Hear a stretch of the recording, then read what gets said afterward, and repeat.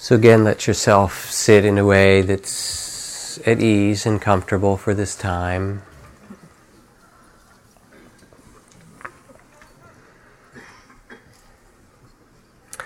As people come back in, just a few pieces of news before I start. Someone came up to me and asked how Spirit Rock had done in trying to meet the challenge grant for the last money of building the retreat center, and we did, in fact.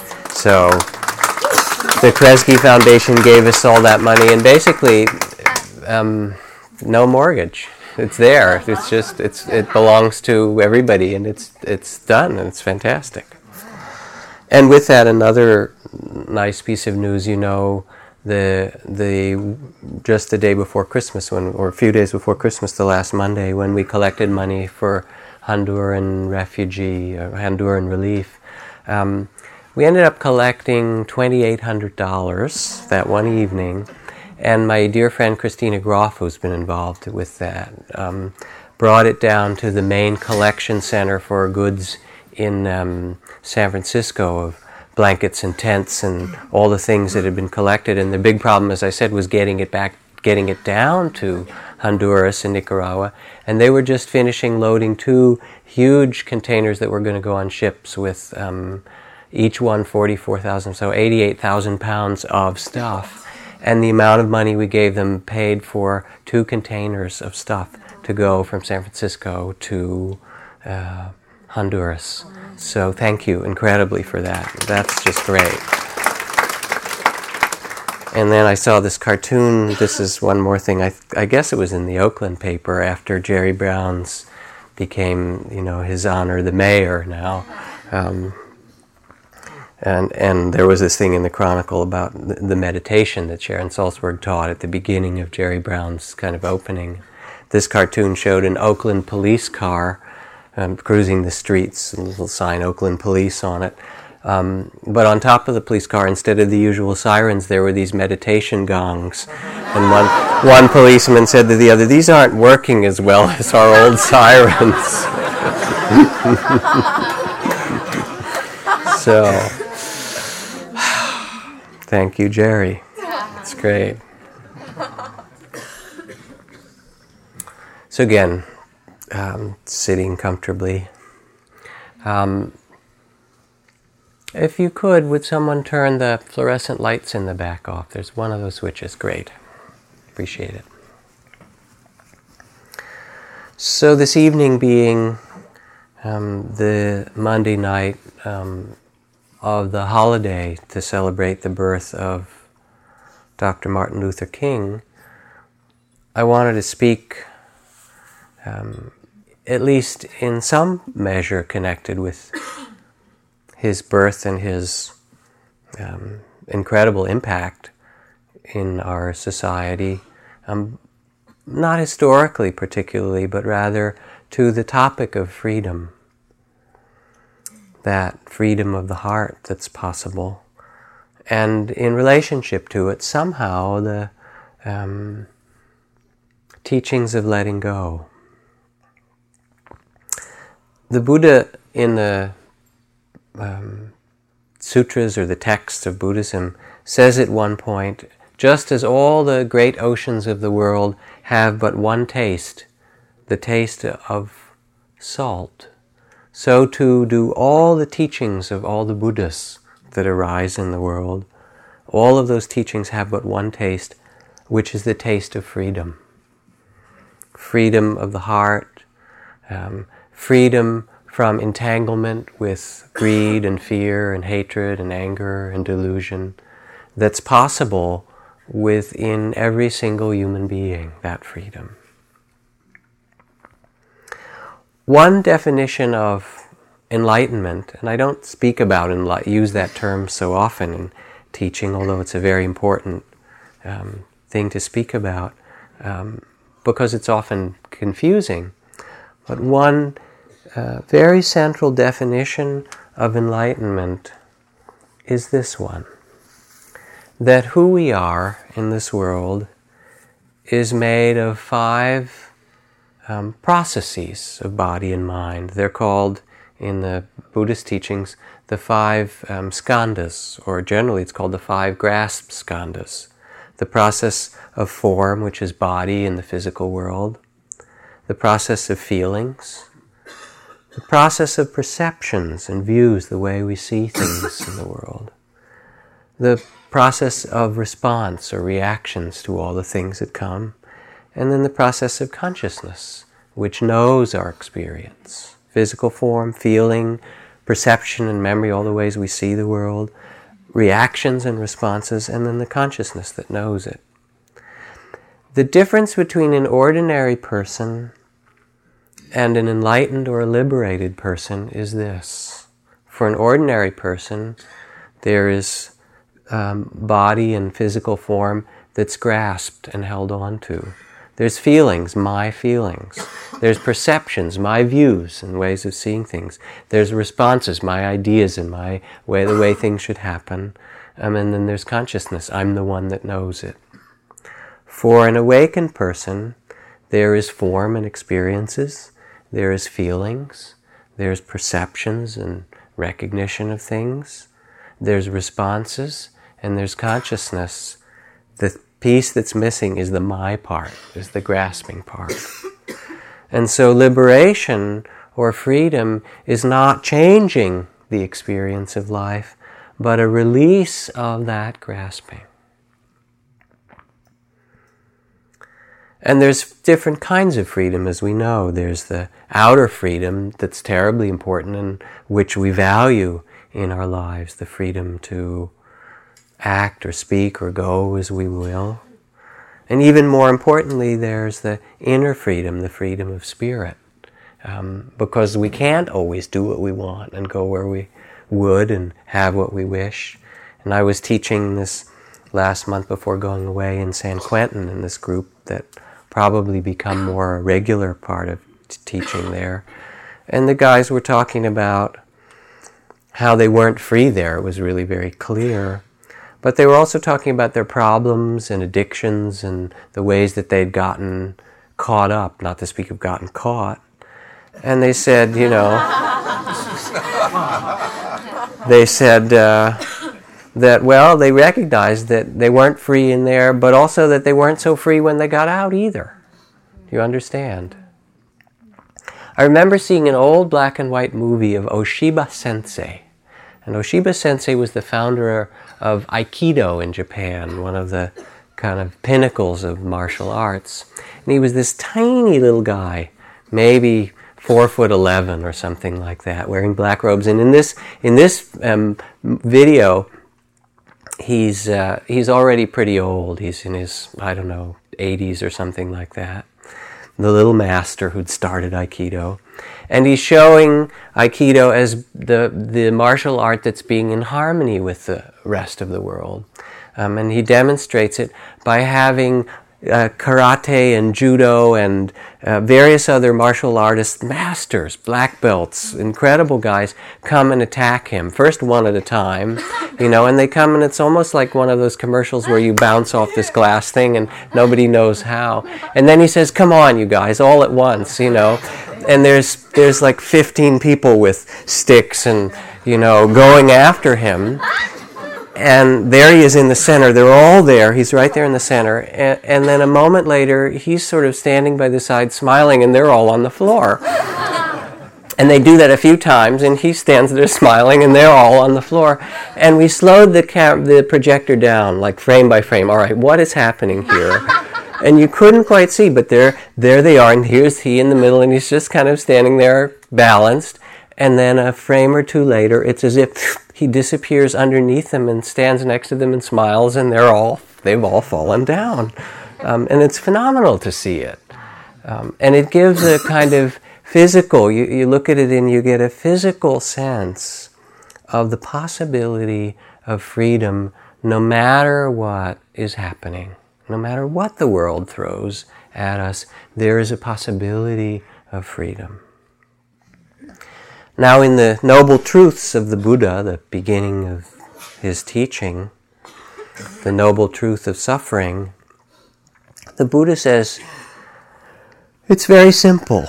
The amount of grasping we have, And that grasping can be running away from or holding on or trying to make things the way we want them to be. The amount of grasping is equivalent to, is exactly equal to the amount of suffering that we have. Not the amount of pain.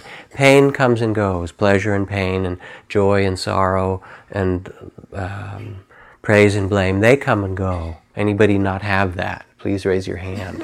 Right? But the suffering that we have, which is different than that, is equal to the amount of grasping. You know, my teacher Ajahn Chah used to wander around the monastery when people were having a hard time. He'd look at them and he would say, are you suffering today? You know, kind of curiously questioning, teasing a little bit. And if you said no, he said, oh good, you're having a good day, very nice. You know, and if you said yes, he'd say, oh, must be very attached. And then he'd smile and kind of walk away. That was all.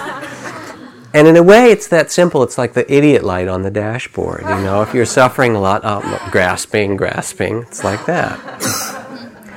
So he said, if you let go a little, there'll be a little peace.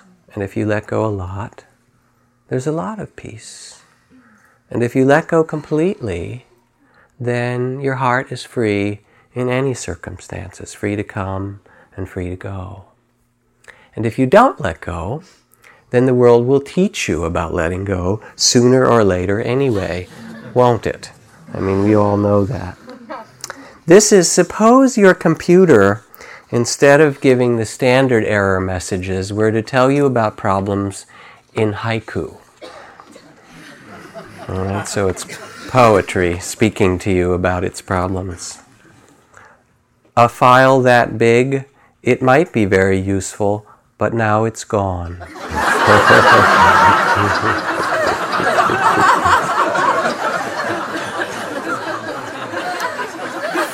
First snow, then silence.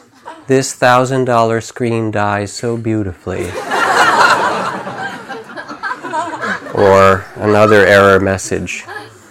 A crash reduces your expensive computer to a simple stone. Just one more question from your computer to you. 3 things are certain: death, taxes, and lost data. Guess which has occurred.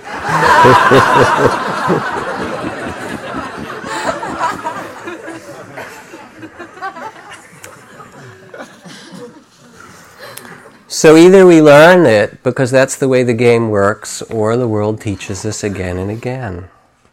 From Ajahn Sumedho, who's a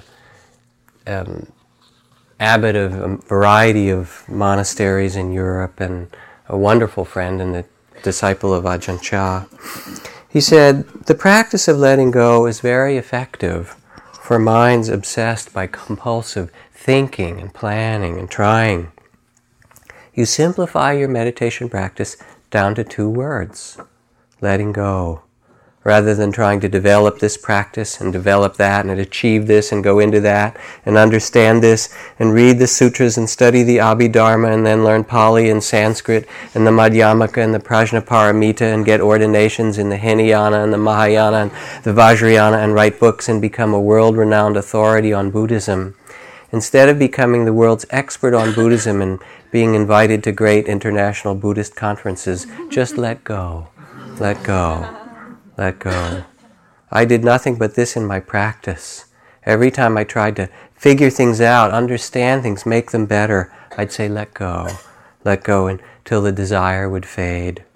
So I'm making it very simple for you to save you from getting caught in incredible amounts of suffering.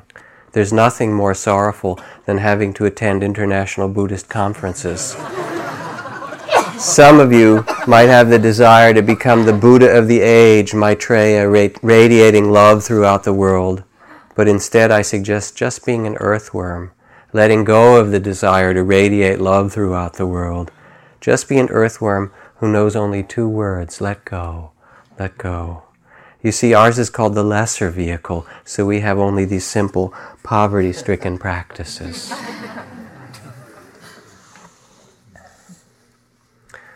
There's a freedom in letting go, but the question then comes, how do we reconcile this with the need for commitment and dedication, especially on Martin Luther King Jr.'s birthday. And many people in spiritual life, ask this question. It's an important one to wrestle with in ourselves. What does it mean to let go? Is all attachment bad? Or is there such a thing as healthy attachment? The bond of a mother with a newborn child, or parents with their children, or healthy attachment to work or a dedication to justice. Is there a wise desire? So in what way does the meditation we do and Buddhist teaching speak of this letting go? Buddhist psychology speaks of how the heart meets this moment. Do we meet it with greed and grasping? Do we meet it with aggression and judgment? Do we meet it with delusion? With fear and anger and lack of forgiveness? All those stories of he did and she did and how it should be. Is that how we meet the moment? In the course of a lot of years of working as a psychologist, psychotherapist, actually thinking about this couple that I worked with a number of couples, including those in the middle of divorce. And this couple came in and there was been lots of anger for that year leading up to this divorce. She did and he did, and you know how the stories build up. And I listened to it and we worked with it for a while, and then I became kind of curious. How was the anger helping them? How was it serving them? Because they kept it going for some reason. And I was especially curious because in my own family, it was the main way my parents made contact. They were apart a lot, and then when it was time to make contact, that was the way they connected, was getting angry at each other. And I said, well, suppose you let go of the anger. Not to say that it's bad or there isn't justification or whatever you want to say, but suppose it weren't here, what would be there? And immediately, as they sat and got in touch, they realized that the anger was kind of the glue in this year of fighting, and without it, they would be stuck with loss and loneliness and fear and grief. And they'd have to really look at the questions, what should we do? How do we do this and honor the kids? And what happens with the money in an honorable way? Instead of you're wrong and you're right. There would be kind of a letting go. And then from that place of loss or grief or sadness, well, what's the best way to proceed if we're going to do this? So Buddhist psychology speaks about how we meet the moment. Do we meet it with aggression and fear and lack of forgiveness? Or the other possibility, does the heart meet the moment with openness, with clarity, with compassion, with a kind of bow and say, yes, this too is what's given. Rumi's image of the guest master, the guest house, this life is a guest house. Meet each guest at the door honorably. And as we sit in meditation, we're training this presence in our human life. Mindfulness is that deepening respect for what is, a bowing to a kind of sacred presence. And it's not just for what's difficult or what's lovely in ourselves, but what's difficult and lovely in the world around us. It's the same. How does the heart respond to the weapons sales that we still do in the hundreds of billions of dollars worldwide, or to the hunger of so many people on the earth still? Child abuse, the endemic racism of our society, the economic injustice, the warehousing of people in prisons. Or this, Brother David Stendelrost, who's a good friend, was circulating this letter to a number of people trying to mobilize some consciousness. No one, including the U.S. State Department, denies what UNICEF, the United Nations Infants and Child Fund, has discovered, namely that nearly 500,000 Iraqi children have died since the Gulf War as a direct result of our policies. So it's one thing to protect our oil, but at what cost? And what do we do? How do we meet the moment of beauty or of suffering and injustice? And what about how difficult it is to change things? Because you've tried, haven't you? And it's very, very difficult. A first step in this sense of freedom is not even trying to change things. The first step is this quality of witnessing, of presence. So my good friend Robert Hall, who teaches here as part of the teacher collective here, who's been a psychiatrist and a kind of leader in the field of bodywork and meditation and psychotherapy for many years. When I first met Robert, I was a newly trained psychologist. This is 23 years ago, something like that, 25 years ago. And I told him, I was a little in awe because he'd founded the San Francisco Gestalt Institute and trained with Fritz Perls and done all these things. He was quite well known even at that time. And I told him, I said, you know, Robert, I've gotten through my training to really be able to see the source of people's difficulty. I understand their problems and I see the structures from family and things that make it so. But I still haven't figured out how best to really help them to get out of it or change that. And he said, well, I don't do that. I said, you don't? What do you do? And he said, I don't try to change anything. I sit with people and I work together with them to be with what is true. That's simple.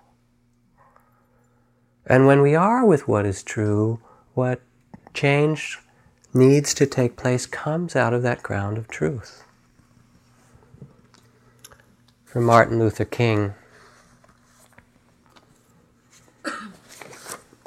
he says, the approach of love and nonviolence, and I would say that mindfulness is really a way of being aware nonviolently of our own body and mind and of the things around us, being present without violence, without reaction. This approach of love and nonviolence does not immediately change the heart of the oppressor. It first does something to the hearts and souls of those committed to it. It gives them new self-respect. It calls up resources of strength and courage that they did not know they have. And when it reaches the opponent, it so stirs their conscience that reconciliation becomes a reality. So the first step is simply a deepening capacity in this human life to be present and to bear witness to the sorrows and the beauty and the injustice and the love and all that makes our life. And to do so where we are, to be mindful and compassionate, is to live more and more in the reality of the present, in this present moment. Because all of the past and all of the future, all the past is gone, right? And where's the future? Actually, all we have is the present moment. The only place where you can love or care for something is here. Otherwise, it's a fantasy in the future or it's a memory. So beginning to live in the reality of the present, to be with what's true, and then tend to what needs to be tended. But what about direction, dedication, commitment? Zen Master Dogen says, speaking of enlightenment, when you are in a boat on the ocean, it seems round or circular and nothing else. But the ocean is really neither round nor square, and its features are infinite in variety. It is like a palace. It is like a jewel. Only for a moment, for our eyes in that boat, does it seem circular. All things are like this. We see them only from a moment's perspective. And so we shouldn't get attached or grasped to the way that we think things are, because it will change in yet another moment. So how do we find direction? One traditional answer, which is the Buddhist, one of the great Buddhist underpinnings of spiritual life, is the direction that's set by the Bodhisattva vows. And the Bodhisattva vows basically say that no matter how circumstances change, up or down, joy or sorrow, round or square, in all the changing circumstances, the heavens and hells and everything in the universe, I will set my heart in the direction of compassion, to care for all beings, my actions, my words, and my deeds. Even if the sun should arise in the west, that will be the direction that I will face. I will set my heart to the benefit and the liberation of beings. Sentient beings are numberless is the first of these Bodhisattva vows. I vow to awaken them all.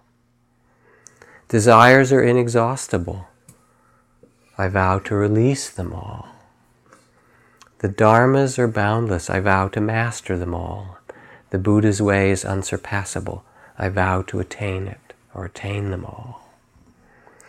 And in certain Zen centers and temples and places, one would say this every day, or every sitting, or at every meal. And it becomes like a compass or a rudder to set the heart's direction in the rough waters of life. What sets our direction? I'd like somebody to mention on that day that Martin Luther King tried to give his life serving others. I'd like somebody to say that day that Martin Luther King tried to love somebody. I want you to be able to say that day that I did try to feed the hungry. I want you to say I tried to love and serve humanity. Yes, if you want to say I was a drum major, say that I was a drum major for justice. Say that I was a drum major for peace. I was a drum major for righteousness. I just want to leave a committed life behind.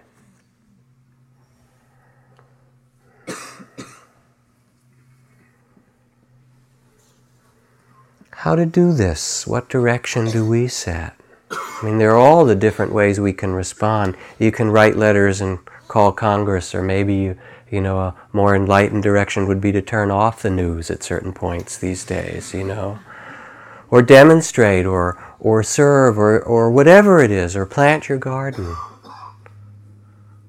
But what we have to do is ask, seeing the truth of the world, is the way we are living what our hearts most deeply values? Will this direction be of benefit?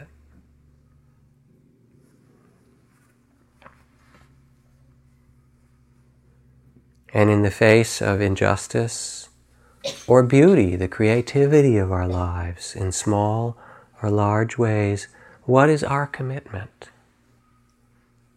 What do we want our life to be about?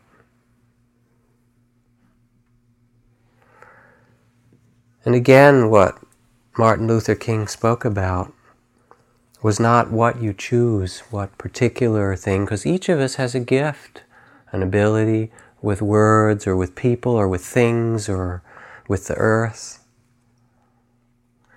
But how we proceed. Always be sure that you struggle with the weapons of consciousness. Never succumb to the temptation of becoming bitter. For if you succumb to the temptations of using violence in your struggle, unborn generations will be the recipients of a long and desolate night of bitterness. Whatever you choose to do, as you press for justice, for care, be sure to move with dignity and discipline, using only the weapon of love.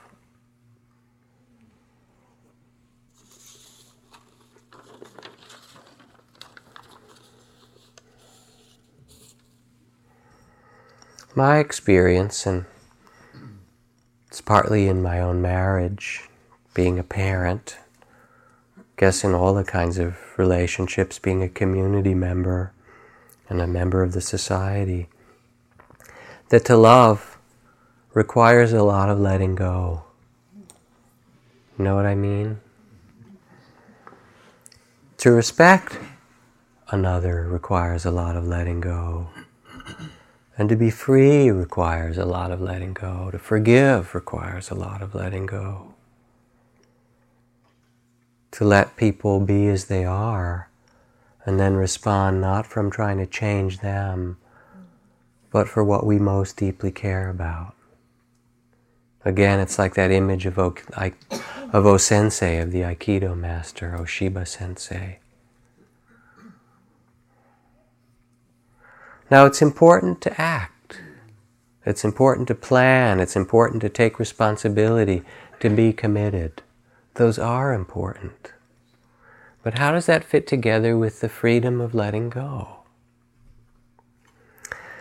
The central theme of the Bhagavad Gita, which is the most revered book in all of Hinduism in some ways, in the central theme, Bhagavad Gita, when God, who appears in the form of Krishna, is speaking with Arjuna,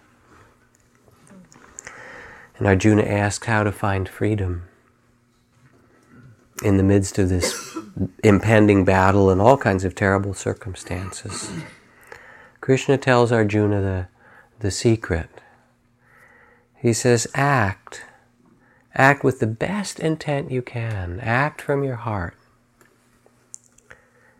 Act without attachment to the fruits of your actions. That's where you find the freedom. The freedom isn't how it's going to come out, because that's not up to you, is it? To act without attachment or without grasping the fruit of your actions. It's again like the Bodhisattva. We turn our hearts in the direction of our values and proceed step by step. So it's the letting go of me and mine and how it's supposed to be, and acting because it's the right thing to do, and we know it. And so this is the standing up for what's true. Again, from Martin Luther King. He says, I still believe that standing up for the truth is the greatest thing in the world. This is the end of life. The end of life is not to be happy. The end of life is not to achieve pleasure and avoid pain. The end of life is to live in a sacred way, come what may. Not to avoid pleasure, avoid pain and get pleasure, but really to stand up for what we value. And there is a letting go. It's not up to us what the result will be. This letting go shouldn't be confused with indifference or not caring or dismissing of the world. It's the commitment of being present without greed and grasping, without aggression and hatred, with a compassionate and open heart. Alan Watts. The art of living is neither careless drifting on one hand, nor fearful clinging to the past and the known on the other. It consists in being completely sensitive to each moment, in regarding it utterly new and unique, and having the mind open and the heart wholly responsive. This kind of letting go. I heard a story this week.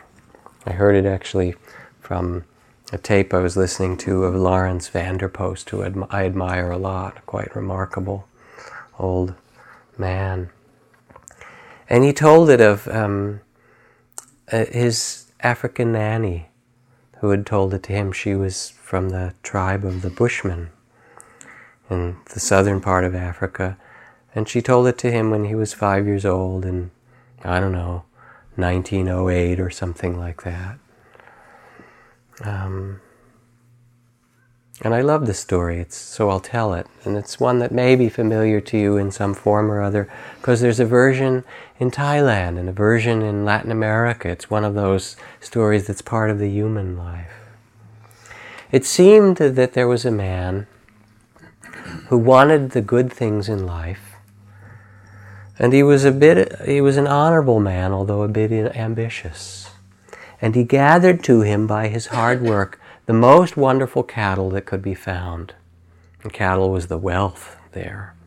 And these cattle were the most wonderful because they were half black and they were half white, which symbolized the wholeness of the world. And he had this herd of black and white cattle, but he was afraid someone would steal the cattle. So he went into the forest. There was a big, deep forest there that was named Duk was its name. And the reason that the forest was named Duk was because it was so dark and so scary that Duk was the noise your heart made as you went into that forest. And he found in the forest Duk a beautiful clearing, and there he brought his cattle that represented the most beautiful thing he could have, this wholeness. And he would milk them, and care for them, and then go and sell the milk in the market. But one day, the cattle stopped giving milk. Their udders were dried up. One morning, he couldn't believe it.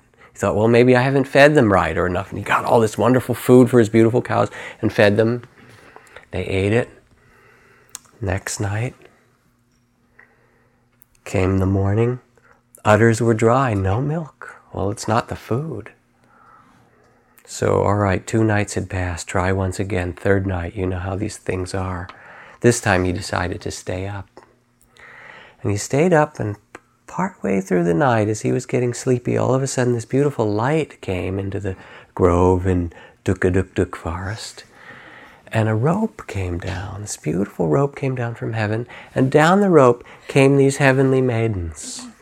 And they were carrying milking baskets. They actually milked with baskets in Africa because they were so good at weaving baskets that they could weave it to hold water.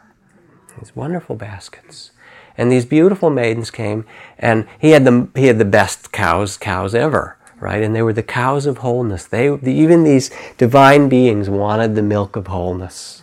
We all want that. So they would milk the cows, and then they would go back up, laugh, and so forth.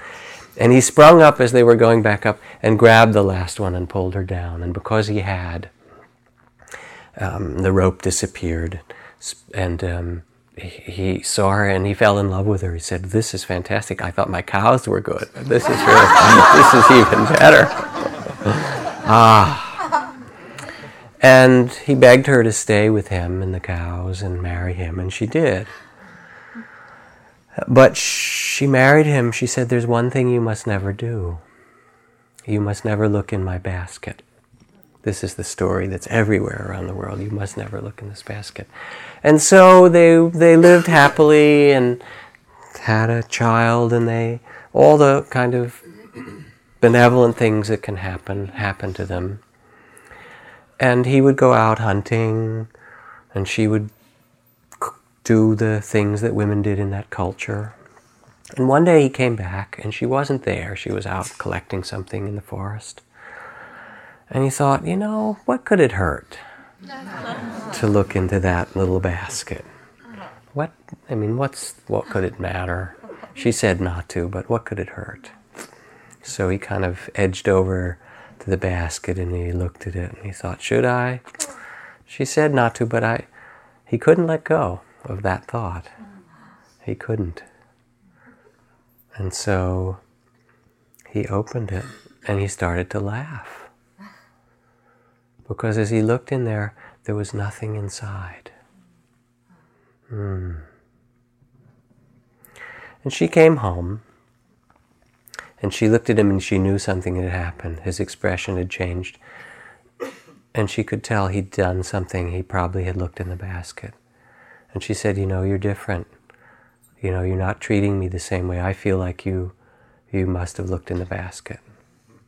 Tell me the truth. And he looked at her and he said, what was the big deal about? I looked in the basket. Yeah, you said not to, right? I looked in the basket. There was nothing in there. And her face fell. And she said, I love you, but I must take our child and go. And she walked out the door and disappeared and never returned. And he learned that she left. Or maybe as she left, she told him, it's not so much that he looked in the basket. She told him as she was going out the door. Betrayed her in that way. But what he didn't see in the basket. For she said, you know what was in the basket. Remember when you first saw me in that dark night with the rope coming down. Beautiful night in the forest. The basket was full of starlight, which is the light from where I came. And you couldn't see it. And I must leave. And that's the end of the story. Now I have to figure out a way fitting this story into tonight's Dharma talk.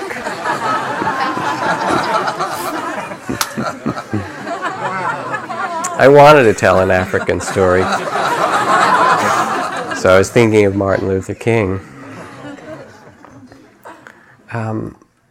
And part of the way that it fits for me is that what he didn't see, what was invisible to him, was the most important thing of all, which was that starlight or that spirit that gave beauty and meaning and radiance to her. And she had to leave not so much because he betrayed her and opened the basket, but because he really didn't see what she most deeply loved and valued. And I think in a way, what, at least the way the story connects for me, is that what Martin Luther King was able to do was to stand up and speak about starlight. He was able to stand up and speak about something that wasn't visible, but was so beautiful and so important. It was like air or water. It was something so central to human life that thousands and millions of people heard him and said, yes, he sees something that I didn't even see in the basket before.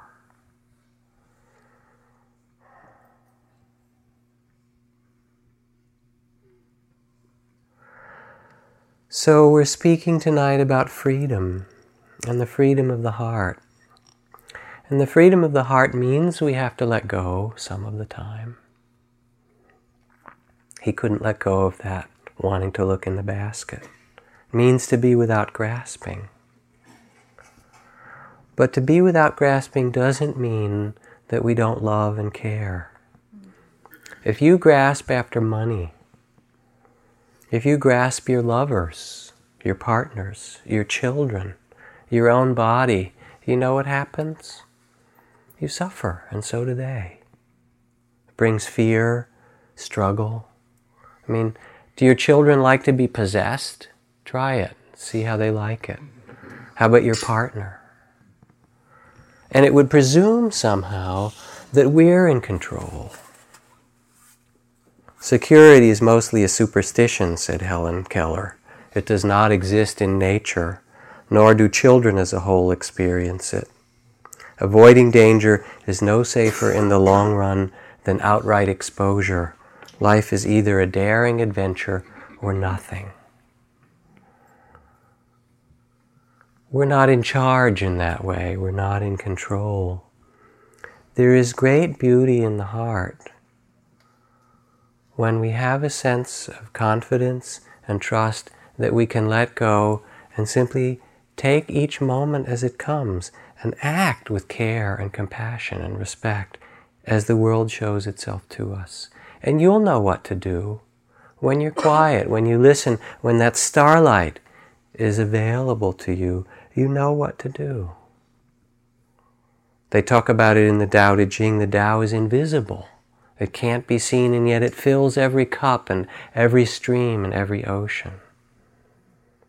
And the wise person knows the flow of the Tao and uses it because it flows through all things.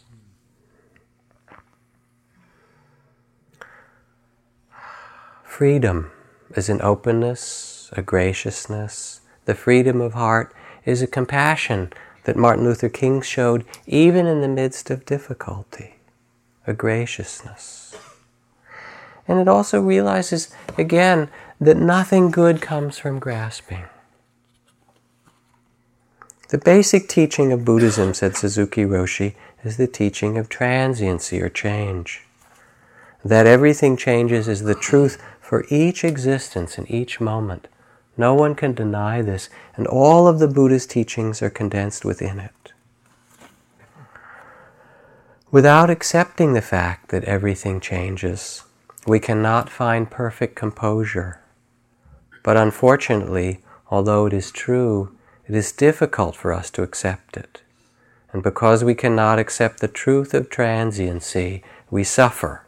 So the cause of suffering is our non-acceptance of this truth. When we realize the everlasting truth that everything changes and find our composure in it, there we find ourselves in nirvana. Somebody asked my teacher Ajahn Chah, how they should study the Dharma. And he said, I don't know, I'm not sure. And they said, what do you mean, aren't you some master? And he said, that's my teaching to you, not sure. Suzuki Roshi said all of Buddhist practice can be summed up in 3 simple words: not always so.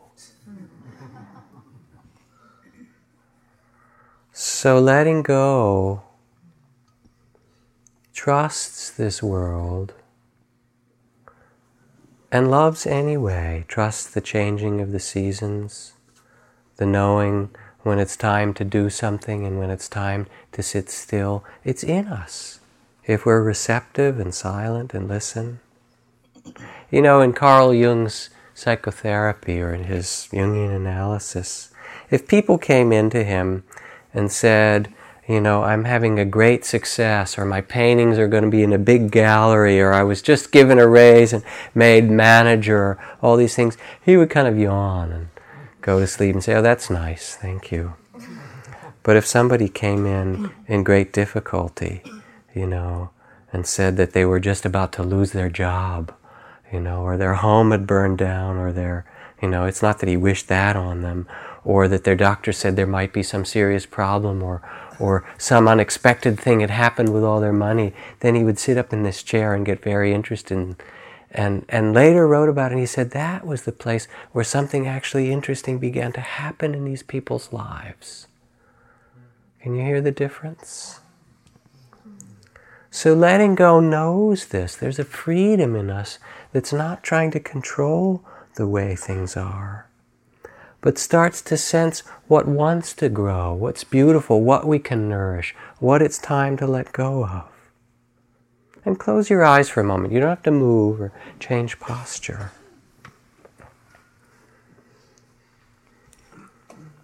A few reflections. Where in our life are we not so free?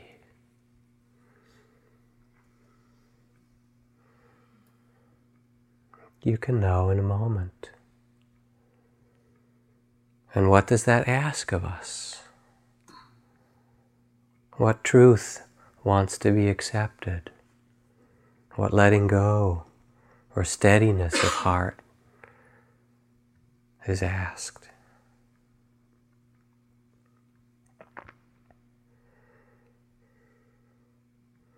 In our bodies, in relationship, and work, in the community.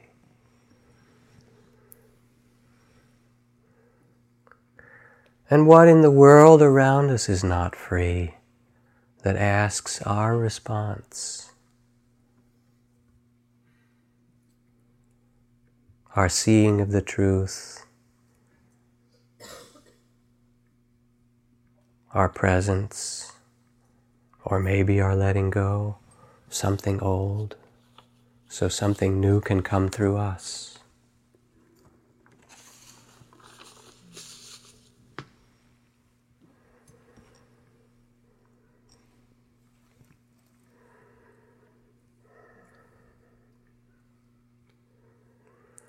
What is it time to let go of so something new can be born in our life or in the life of the world around us?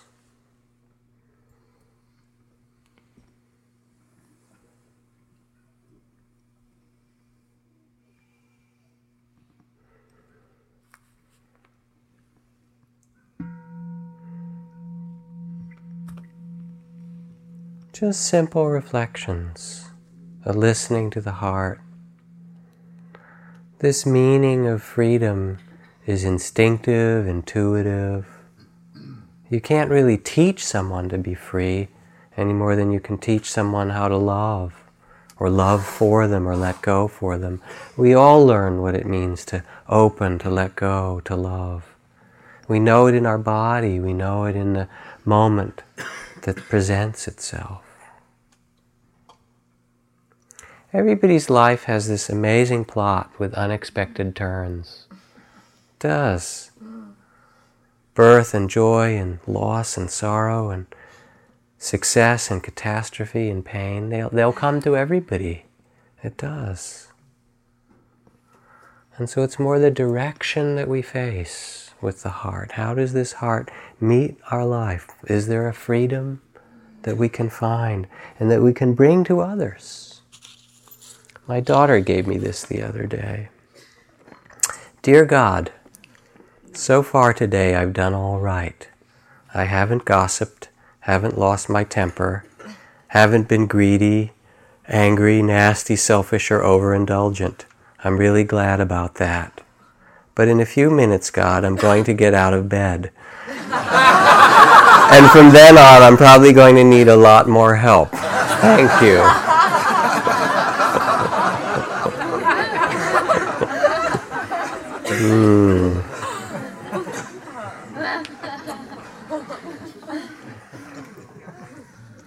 I see our coming to sit in meditation as not so much getting something. This is more the dump, the place to let go of fear and tension and the stories and the things we hold on to, so that we come back to that place of beginner's mind, of openness, where we can trust in being, trust the strength of the heart to be present no matter what, because it can be, with us, with others, in the world.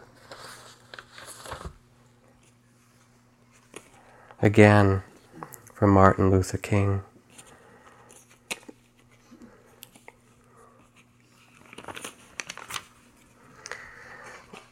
This was after the church was bombed and people killed. We will match your capacity to inflict suffering with our capacity to endure suffering. We will meet your physical force with soul force. We will not hate you, but we cannot in all good conscience obey your unjust laws. And we will soon wear you down by our capacity to suffer. And in winning our freedom, we will so appeal to your heart and conscience that we will win your freedom as well. The strength of the heart to be present no matter what, to accept the first noble truth that there is loss and change and aging and suffering and death, as much as there's beauty and joy and birth. It's the way life is. And that what's asked of us is not to grasp, but to enter this with a spirit of freedom.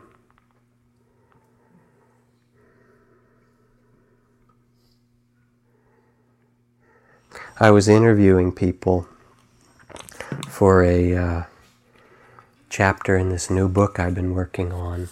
Part of the questions I was asking was about people's best meditation experiences, different teachers and things. This person talking about, the day this sweetness came into my meditation I'd never felt before. I looked out the window and saw these 3 young birch trees, and they were like my family. I could feel myself go and stroke their smooth bark, and I became the tree, touching myself. The meditation filled with light, and I cared for them like my children. And I rested for days in this beautiful peace and body floating and mind empty, and the insights of life, this small sense of self, this petty landlord running around squabbling over something it doesn't even own. I saw how perfect it is if we just let go and care for it as it is, the stream of life. I saw the whole idea of spiritual renunciation as a kind of a joke, trying to make oneself let go of ordinary life and pleasures. In fact, nirvana is so open and joyful, is so much more than any of the small pleasures we grasp after. You don't renounce the world, you gain the world. Kind of a letting go. The letting go is into life, not away from life, but into life itself. One more passage from Martin Luther King.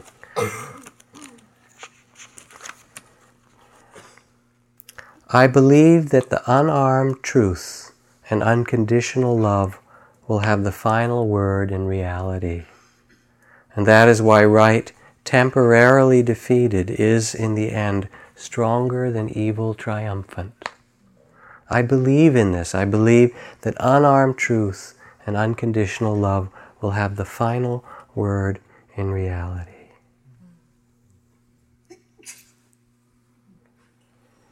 I don't know what your task is in this world and what the particular gifts you've been given and what garden you're asked to plant, what things you're asked to give back or care for or see to, but it's something. And of course it starts with your own body and your own love of yourself and your own family and community. But it might also be the children in Iraq or the people in prisons. You'll know. But I hope that you can do it from that place that remembers the starlight, that remembers the spirit behind all things, the spirit that pushes up those little green plants in the cracks of the sidewalk, that breathes us, that turns the seasons, that really makes love with all things. And trust that, and live in that, because that's the source of freedom. It's not what we do or have or grasp, but it's a freedom in the heart and spirit. Let's sit for a minute, please.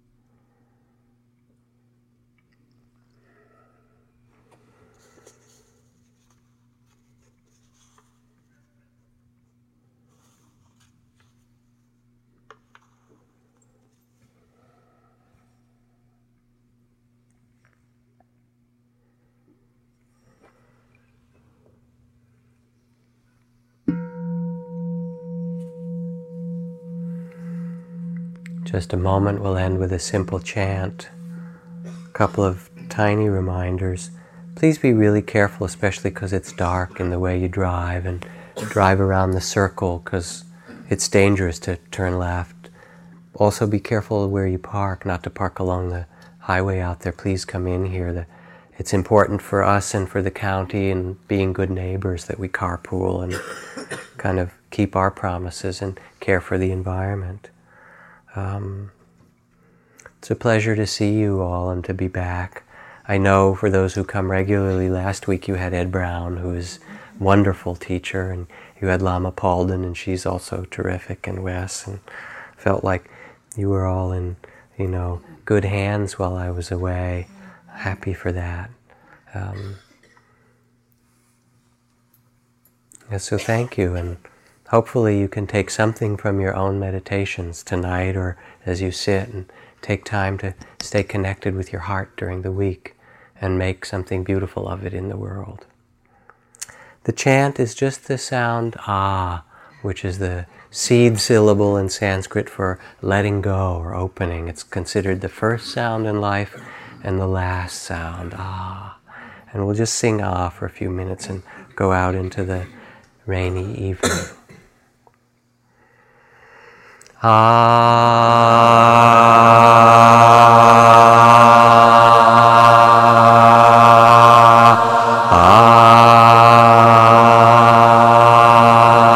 Add harmony.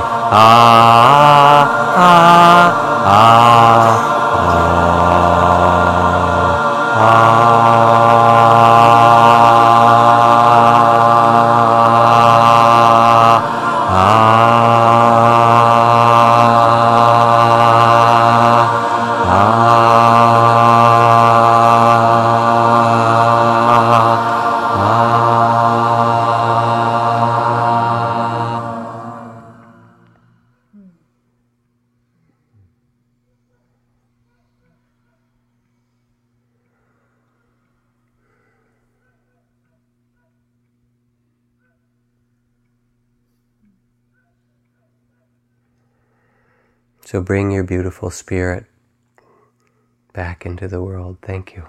See you again.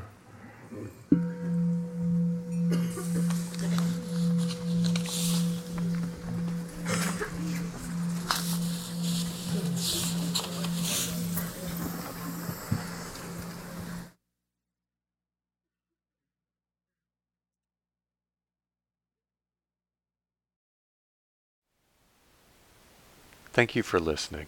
To learn how you can support the teachers and Dharma Seed, please visit dharmaseed.org/donate.